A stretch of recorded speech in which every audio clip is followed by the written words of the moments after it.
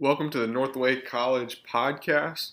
My name is Ryan Knapp, and I serve as college pastor at Northway Church, and you are tuning in to our series titled Rejoice. And the premise of the series is this: there's a supreme lack of joy in our culture, in our world, and you don't have to look far to see it. And there's even oftentimes a supreme lack of joy even within the walls of the church. But what we see all throughout Scripture is that we are called to rejoice, to have this abundance of joy. And so for our series, we're going to look at the different commands in Scripture, different places where it commands us to rejoice. Rejoice in the Lord, rejoice in salvation, rejoice in suffering, all these different commands, and we're going to discuss them. And this is actually a series that we're doing with our home teams or our small groups in the week. But we're doing this podcast for those of you who maybe miss a week or you're just interested in what we're talking about.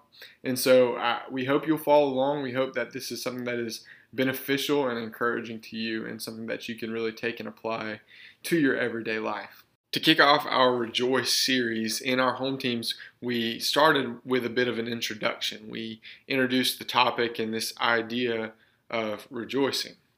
And to start it all off, we started with a question of asking, is there a difference between joy and happiness?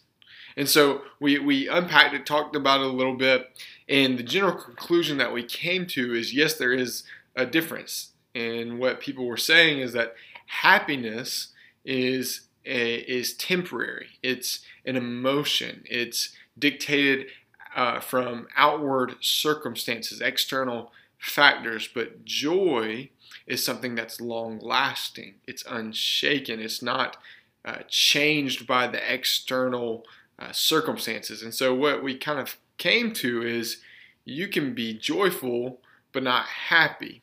And vice versa, you can be happy but not actually be joyful, because happy is this short-term, emotion-driven, temporary fleeting feeling, while joy is long-lasting. It's unshaken. It's not moved by external circumstances. And so from there, we discussed just where we see this lack of joy in our culture. Where do we see a lack of joy in our world, or do we see it?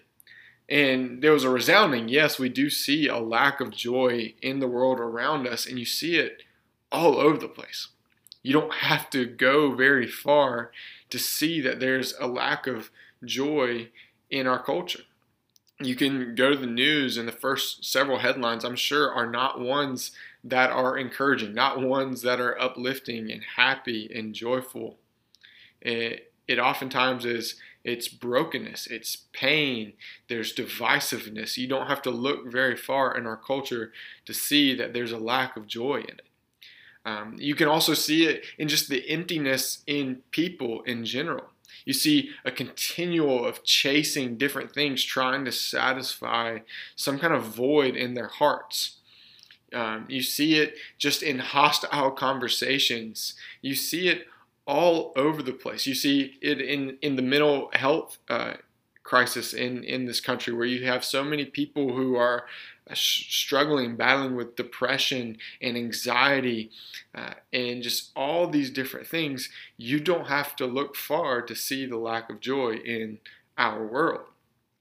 But we moved from there and said, okay, is there a lack of joy within the church, or do we see a lack of joy within the church in certain areas? And the answer is yes. And in a lot of ways, we see a lack of joy within the walls of the church, and it comes out in similar ways as in our world. You see the brokenness, you see the same kind of things that go on in the culture. You see a lot of complaining and negativity with some people in the church, a lack of excitement within the church. You see a discontentment within the church. You can even see it within the people and even leadership, where you have affairs and substance abuse and all these different things that show that there really is a brokenness, that there is a lack of joy in the church even. And so here's where we land with the lack of joy, is that there's a void in the heart of mankind. In Scripture in Ecclesiastes, it's going to say that God has set eternity in the hearts of mankind. There's a void that's in our hearts that we try to seek to fill in a bunch of different ways. We try to satisfy our hearts, try to bring joy by filling this void. But what we discussed in our home teams are that there are several lies that we believe about joy. We believe about what can actually fill that void. And truthfully, we can go and we talked about a bunch of different things that we see in the culture, but what we can boil it down to, a general principle, is that we believe that joy and satisfaction and contentment can be attained through the created rather than through the creator. In Romans 1:24-25, it says, "Therefore God gave them up in the lust of their hearts to impurity, to the dishonoring of their bodies among themselves, because they exchanged the truth about God for a lie and worshipped and served the creature rather than the Creator, who is blessed forever. Amen."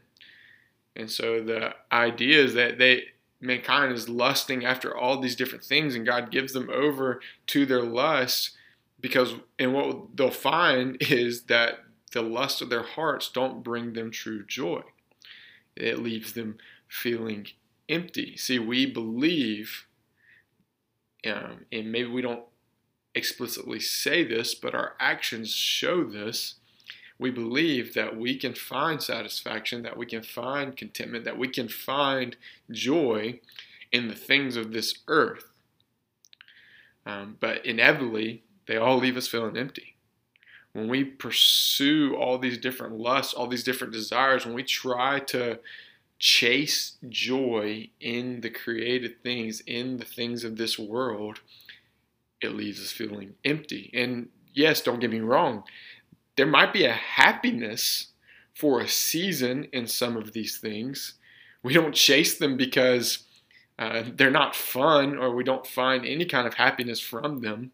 They'll bring happiness, but they won't bring joy. The happiness will be fleeting. It will leave us at some point. It's not long lasting. It's not unshakable. And so then that begs the question, okay, where does true joy come from? And it's really answered in those verses as well, and then as well as throughout the whole narrative of Scripture. True joy comes from our Creator God. The only place that we can experience and attain true joy is in God Himself. He's the Creator. He's the source of joy itself. And so we can't think to look to His creation to find joy. We must look to Him as the Creator to find true joy. And then, once we find our true joy in Him, we can then enjoy the gifts of this earth that He's given us. We're meant to enjoy the things of this life, the things that He's given us within His boundaries, within His commands. He's given us certain things that we can enjoy, that can bring us happiness, but they have to be laid on the foundation of enjoying God Himself. And so that's what we're going to actually talk about in the next episode, is rejoicing in the Lord, because that's the foundation of everything. That's the only place where we can find true joy. But as we went on our discussion, we then asked the question, pivoted a little bit, and said, okay, if that's where true joy comes from, but the title of our series is Rejoice. So what does it mean to rejoice? What does that mean? And the definition we kind of came to is that rejoicing is a response of the great joy from within you. It's the outward action of the internal feeling, the internal emotion. And here's an example of that, a small scale example of that. Say you go to a football game and someone on your team scores a touchdown. You have an internal feeling, an internal emotion of happiness, of, let's just say, joy. but then the external response, you celebrating, you screaming, cheering, high-fiving, going crazy, that's your external reaction. That is you rejoicing. So we feel joy. We have an internal emotion and understanding and contentment of joy in our hearts. Then rejoicing is the outward action. And see, here's the thing. Internal joy leads to an external action. See, joy leads to rejoicing. And so as we go through this series, we are going to talk about essentially putting action to the internal joy we have. So we will look at why we should have an internal joy with all of these different commands that we see in Scripture. But then we will also talk about, okay, how does this play out in my life? What does this internal joy, what does this do for me? How do I live out of this internal joy that I have? And so we are really, really excited about the series. Some food for thought for you, some things to really think through as we dive into this series, as you listen to this episode and think about it, is really evaluate, okay, where is there a lack of joy in my life? Where do I see the lack of joy playing out in my life? What area, what aspect? Is it in school? Is it in a certain relationship? Is it with my parents? Is it, where is it? Where do I have a lack of joy? And then understand and realize that the foundation for your joy is in the Lord. And so if you find an area of your life where there is a lack of joy, then you need to speak the truth of the gospel to it. That Christ came and died for your sins, that he rose from the grave in victory. And because of that, because of his life, death, and resurrection, you can have a relationship with the Lord, the source of all joy. And so what that means is your joy is not tossed and turned by the waves of life.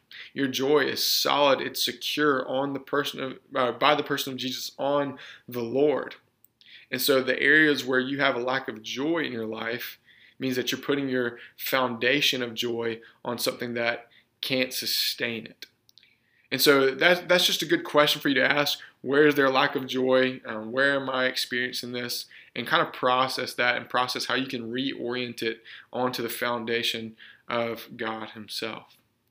Well, hey, I really appreciate you for listening to this. I hope it was something that was helpful for you and encouraging to you and something that gave you something to think about. Next episode, we are going to talk about this idea of rejoicing in the Lord and why he is the source of our true and ultimate joy and how that plays out in the rest of our lives. And that's really going to be the foundation for this whole series. We're really excited about it. If this was something that was helpful for you, why don't you go ahead and share it on social media, share it with your friends, and let us know how this encouraged you. Thanks again for listening, and if you are able to, we would love to see you at one of our home teams soon so you can join in and take part of this discussion.